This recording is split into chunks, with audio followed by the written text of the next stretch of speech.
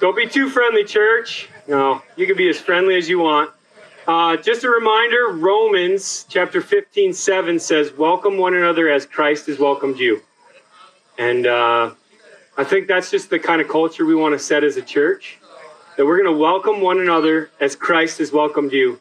Just think about how Christ welcomed you. Just let me give you a picture of how Christ welcomed you. This is it, right? This is the picture of how Christ welcomed you. It's a pretty astounding picture, and we're going to get to the cross at the end of our message today. We're in Lamentations chapter 2. So turn in your Bible to Lamentations chapter 2. And last week we started off in Lamentations. I said we needed to be in Lamentations as a church because our world is hurting, and our church is hurting, and your family, if you're anything like our family, is hurting. And you as a person, just you and God, you're probably hurting. And there's a reason for that. I can't explain every reason for that. I don't know every reason for that. But I can read the scriptures, and I can see from scripture some of the evidence of why it feels the way it does. So we're going to be in Lamentations 2. Let me start with this. I didn't do a very good job of kind of giving you notes last week. So if you're taking notes, Healthy Holiness is the title of the message today. Healthy Holiness. All right? Everybody say it. Healthy Holiness. You got it? Let's say it together now. Healthy Holiness. That's what we're going for. That's the target. We want to be holy as God is holy. So here's the question I have for you, though. Our passage is going to talk about God's anger. Why is God angry? You ever ask yourself that? And why is he angry at me? I mean, should he be angry at me? And have you ever felt that? Have you ever felt like God was angry with you? Can I be honest? Yes, I have. About the whole month of May, I was like, God, you hate me. Went back to a back injury, was trying to figure out the church stuff, my own personal failures as a leader and as a believer in Jesus Christ, and just trying to figure out. Now, I do want to give a disclaimer. Some of you think God's angry with you all the time. There is a certain disposition, there is a certain personality where you think God's angry with you, and he's angry with you all the time. And I would just say to you, that's not healthy. God's not angry with you all the time. God sent Jesus to die for you, right? He wasn't angry with you then.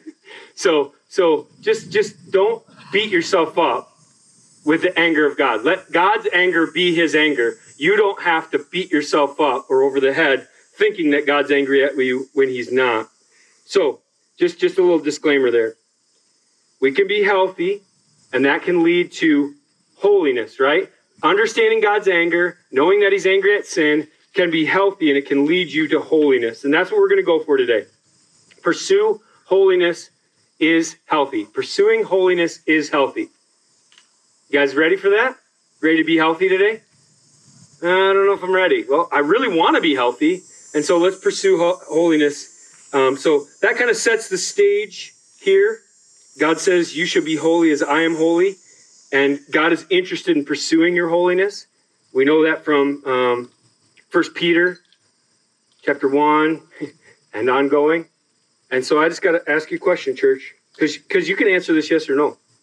Are you interested in pursuing holiness? Are you interested in being healthy today? Because it really does depend on you and your desire. God's not going to change your will. God's not going to do something you don't want him to do. So just, I'm not trying to press too hard, but I just want to be clear. You do have a choice in the matter right now. And I want to pursue holiness with you. So let's see it from Lamentations chapter 2. Turn over there if you haven't already. This is a second lament poem. It's an acrostic. I said that last week. It's the letters of the Hebrew alphabet from A, Aleph, all the way down to Taw. I'm not sure I'm saying that right because I'm not a Hebrew scholar, but I've written it in my Bible because you can look this stuff up online. It's pretty cool. Chapter 2, I'm just going to read the first 9 verses because it'll set the stage for our first point. How the Lord is in anger, how the Lord in his anger has set the daughter of Zion under the cloud. The imagery here is thick. I can't talk about everything, so I just keep going. He has cast down from the heaven to earth the splendor of Israel. He has not remembered his footstool in the day of his anger. Just take account of how many times he says he's angry. The Lord has swallowed up without mercy all the inhabitants of Jacob. In his wrath, he has broken down the strongholds of the daughter of Judah. He has brought down to the ground in dishonor the kingdom and its rulers. He has cut down in fierce anger all the might of Israel. He has withdrawn from them his right hand in the face of the enemy. So I think that verse is just really clear to me. Like, God's not the enemy. He's just withdrawn his hand as you face the enemy. Okay, I just want that to be clear. Because sometimes we can kind of twist God up in our head and be like, God's my enemy. No, he doesn't hate you. I'll just read it again. He has withdrawn from them his right hand, his hand of favor, in the face of the enemy. So God's not the enemy. Everybody say God's not the enemy. You need to say that to yourself right now, okay? Because it can kind of feel like he is, but he's not. He has burned like a flaming fire in Jacob, consuming all around. He has bent his bow like an enemy, not the enemy, with his right hand set like a foe. And he has killed all who were delightful in our eyes in the tent of the daughter of Zion. He has poured out his fury like fire. The Lord has become like an enemy.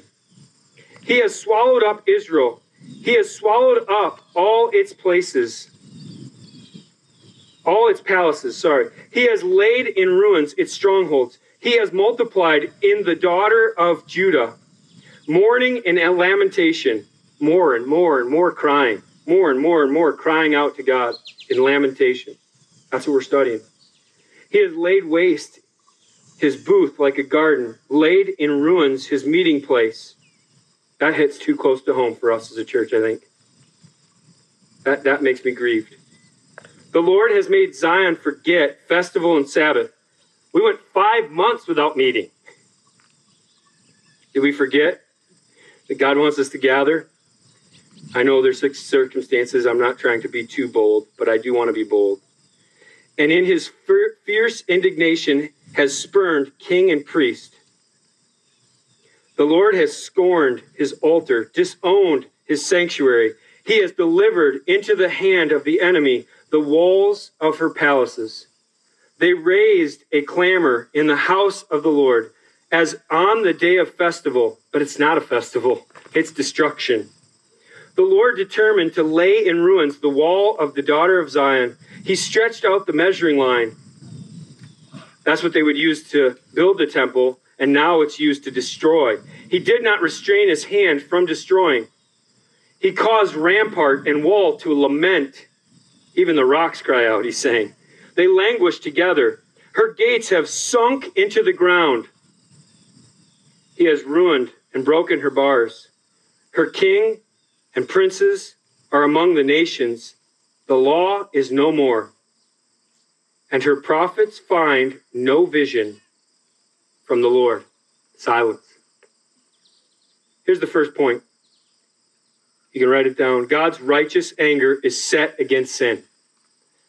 I mean, you're like, oh, wow, I didn't know that.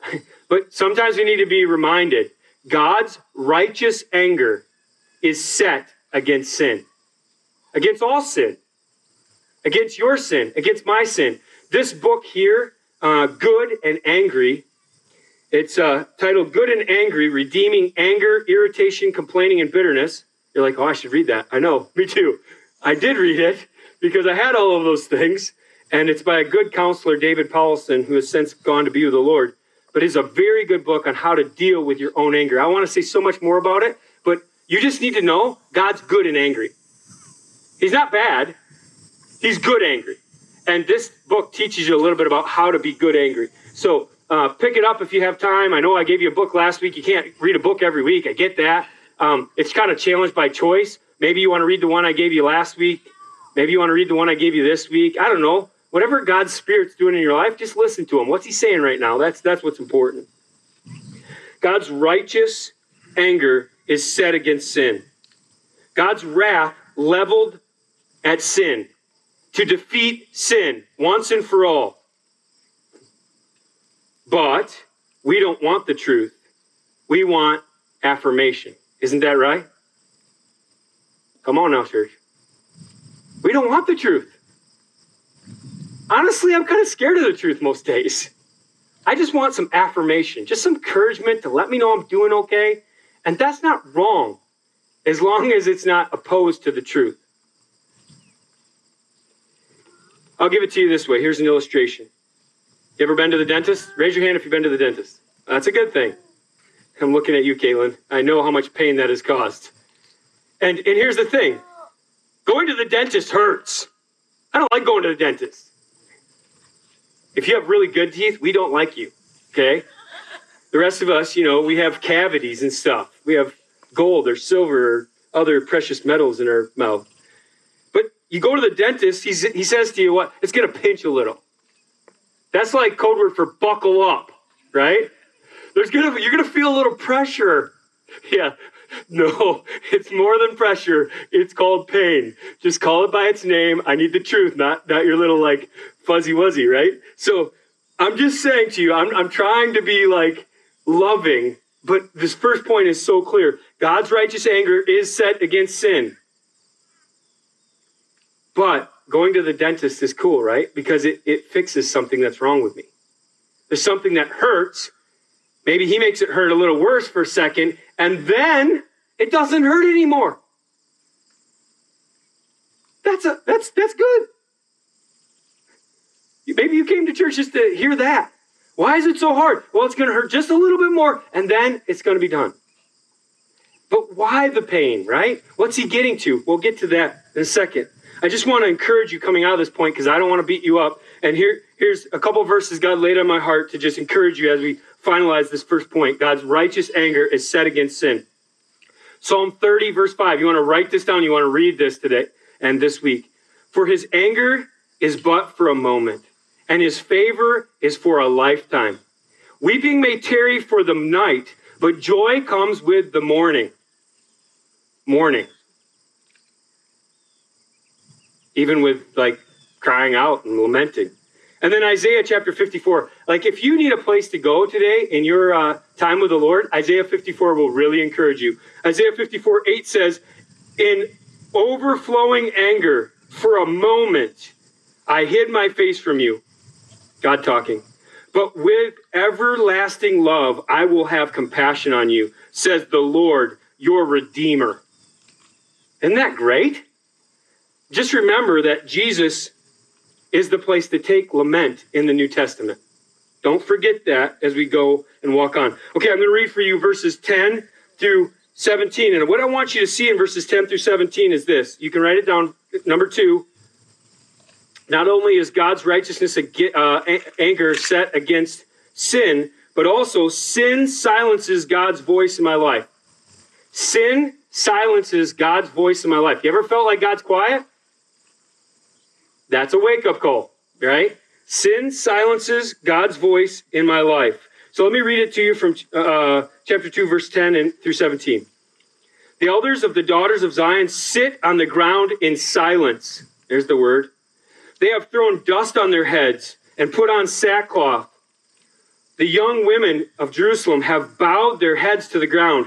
Just the word I've written in my Bible, they're sad. My eyes are spent with weeping. My stomach churns. It's going to get nasty. My bile is poured out on the ground. Gross.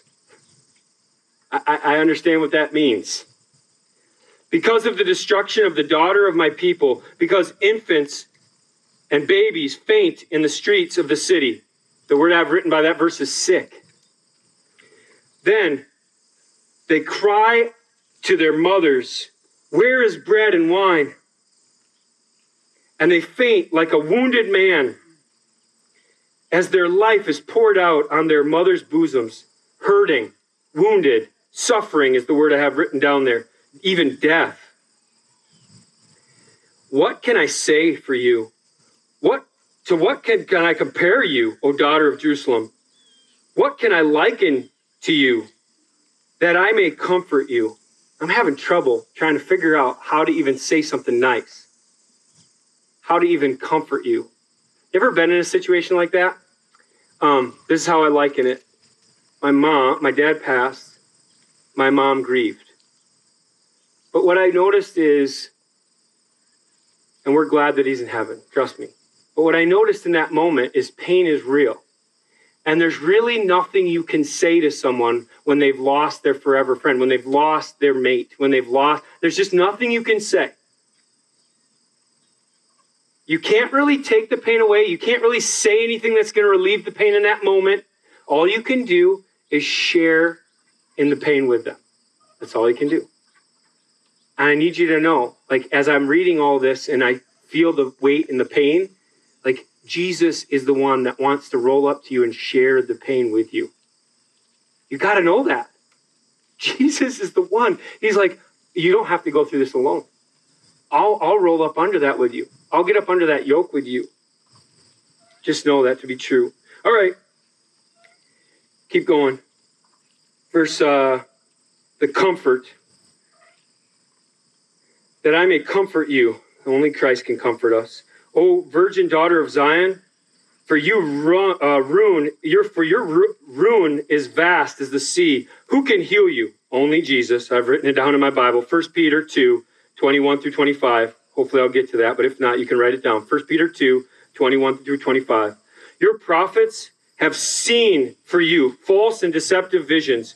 They have not exposed your sin, your iniquity, to restore your fortunes, but have seen for you oracles that are false and misleading. That's people that want to help you. They've done that for you. No, that's not good. All who pass along the way clap their hands at you. They hiss and wag their heads at the daughter of Jerusalem. Is this the city that was called the perfection of beauty, the joy of all the earth? All your enemies rail against you. They hiss, they gnash their teeth. Kind of like the cancel culture, I feel like. And they cry, we have swallowed her. Ah, this is the day we longed for. Now we have it. We see it. The Lord has done what he purposed. So remember, like an enemy, not the enemy. It's the enemy that's really destroying us. But the Lord has done what he purposed. He has carried out his word. That refers back to Deuteronomy chapter 28, 29, 30. When he told them, if you obey, there'll be blessing. If you disobey, there's going to be trouble. And he told them the command long ago. He has thrown down without pity, no mercy. He has made the enemy rejoice over you and exalted the might of your foes. There's no protection for you in that moment. It's a really hard time. I think a lot of us go to God in the morning and we get with him and we find comfort from him and protection from him. But when he's oddly silent in your secret place in the morning, or maybe it's in the evening or throughout the day, when he's oddly silent, there's a certain amount of pain that goes with that. It's hard. Do you ever sit alone, just asking God in the secret place to speak, and yet you feel the cold reality of silence? You ever been like that? Oh, I can relate to that. Jeremiah is saying, do not ignore the human condition. Wrong choices bring consequences. For instance, if you go walk off the 20th floor of a building today, it's going to hurt. There's consequence for that action. Matter of fact, you're not going to make it. I can just tell you that. It's going to bring death. And so just that example, it takes me back to this holiness thing. When you're thinking, man, maybe I should screw my life up and sin. Maybe I should follow my own desires versus God's desires. Maybe we should just do church our way versus God's way. When you're thinking these things about your life or about your church, think again about the holiness of God and who he is and who he wants us to be, and pursue with me that holiness. That is the way forward. Sin separates us from God. It's painful. It makes God quiet. It makes God silent. But we can return to him. There's a way to take the pain away, and that way is Jesus. I'm going to flip over quick to 1 Peter. I'm just going to read it for you because this is the gospel. For to this is verse 21, for to this you have been called, because Christ also suffered for you. We're called to suffering because Christ also suffered for you, leaving for you an example so that you might follow in his steps. He committed no sin, but we have. Neither was deceit found in his mouth, but we've lied. When he was reviled, he did not revile in return. Can't say that's true of me. When he suffered, he did not threaten. Can't say that's true of me. But continued entrusting himself to him who judges justly. That's what we need to do, church. We need to entrust our pastor. We need to trust our leaders. We need to trust our church and our own lives to one who judges justly. We just leave it at Jesus. Jesus is the only judge. And just put it right before him. He himself bore our sins in his body on the tree, that we might die to sin and live to righteousness. That's that process of being holy. By his wounds, you have been healed.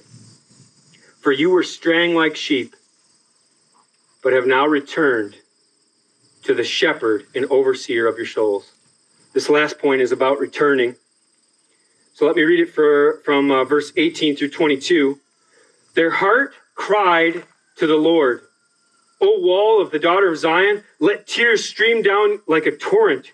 Day and night, give yourself no rest. Your eyes no respite. Stay up late, I guess. Arise, cry out in the night, at the beginning of the night watches. I have this box in my Bible. I think you should highlight this. Pour out your heart like water before the presence of the Lord. Church, we are in a season of pouring out our heart like water to the Lord. Lift your hands to him. For the lives of your children who are faint for hunger at the head of every street.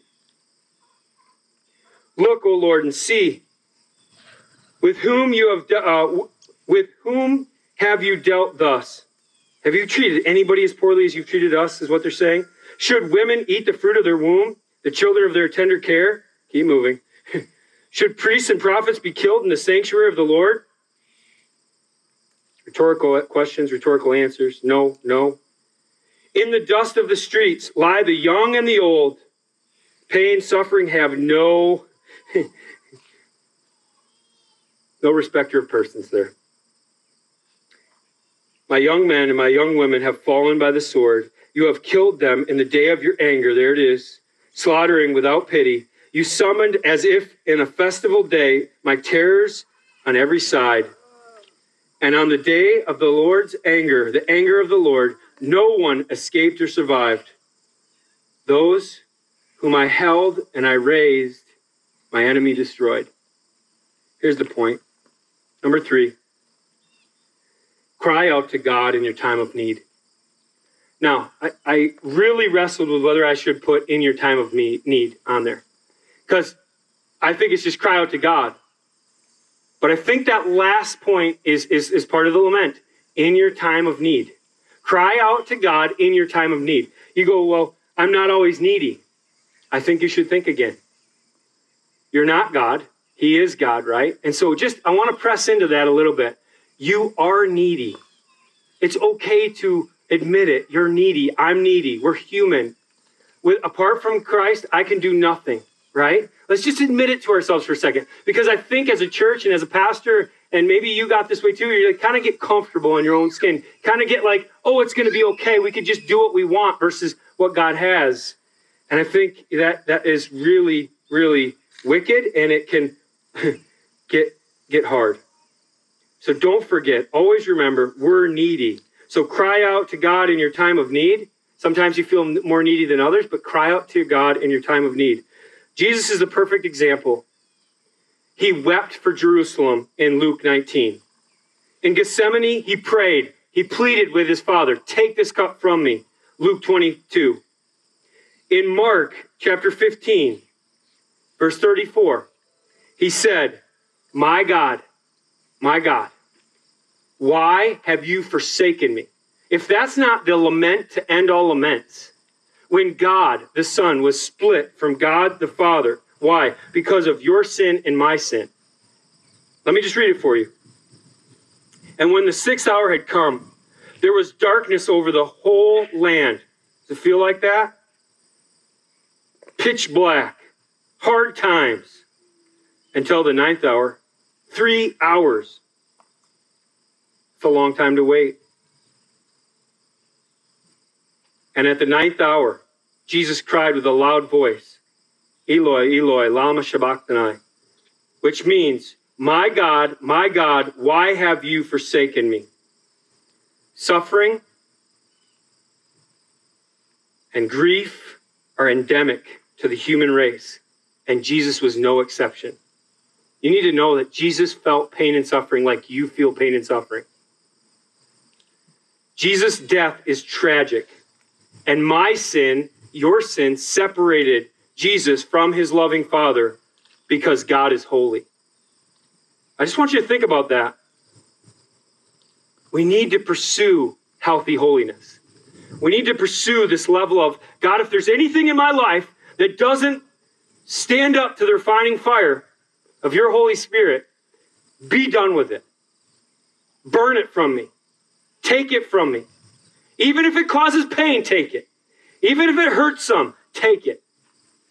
Can we as the people of God get to the point where we say suffering isn't a bad thing? It's just awakening us to the fact that God is righteously angry at sin, that God's silence is eerily real when we're not living for him, when there's something separating us from him, and that when we cry out to God in our time of need, he will return. He'll return. So I've been going through this process. I wonder if you might join me as a church to return to the Lord, to come back to God. I just need to say this to you. To be God's people is a precious privilege. To be called a son or daughter of the King, there's nothing better. Nothing better. It's a precious privilege, so don't take it for granted. That's what I'm saying, church. If you think you're holy, if you think you've arrived, be careful lest you fall. If you're here and you're like, I know I haven't arrived. I know I'm hurting. I know there's sin in my life. Last night was horrible for me. Or this week was just hard. If you know that to be true, you're one step away. All you need to do is turn. See God's face. Only God can restore your relationships, your failures. Only God can restore our church and this city. Only God can restore our nation and this world. Only God. So don't forget that.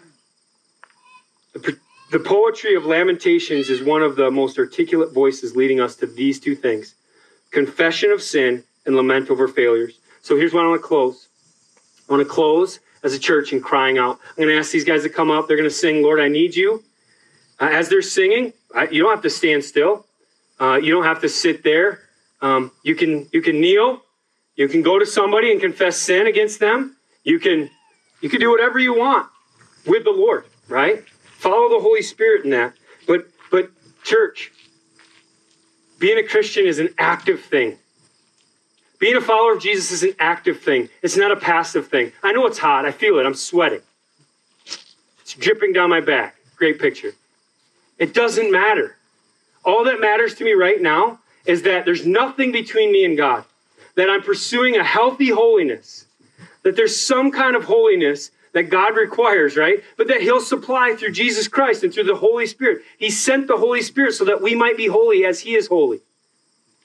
So will you go with the Holy Spirit right now? Will you ask the Holy Spirit to talk right now? Will you confess your sin right now? Ask God. Are you angry with us? God, don't be angry with us any longer. We long to hear your voice again. So we're calling out to you. Heal our hearts, heal our lives, heal our families, heal our church by your grace and with the blood of Jesus Christ, our Redeemer. That's something like that. That's what I want you to pour out to God. I'm just going to read it for you. This is the one I asked you to highlight. pour out your heart like water before the presence of the Lord. That's what we're going to do right now. Let's pray. You guys can stand. Let's pray. Father God, as we look to you, give us wisdom. Help us to see our sin for what it is. Help us to understand our pain and suffering is not what you have for us. It's maybe what you've allowed for the season, but it's not what you want for us. It's for a moment, but your favor is for a lifetime. And we're so grateful, God. As we sing to you, may we also do business with you. May we be loud in our lament. May we pour out our complaints to you. May we tell you where it doesn't seem fair, but always may we turn to you and trust that you are a good God, that your anger is righteous, that your silence is deafening, and that the way back is to call on your name, to repent and to return. Thank you for Jesus, the way back, who's torn the curtain so that we can enter into the place of holiness through grace. We pray these things in Jesus Christ's name. Amen.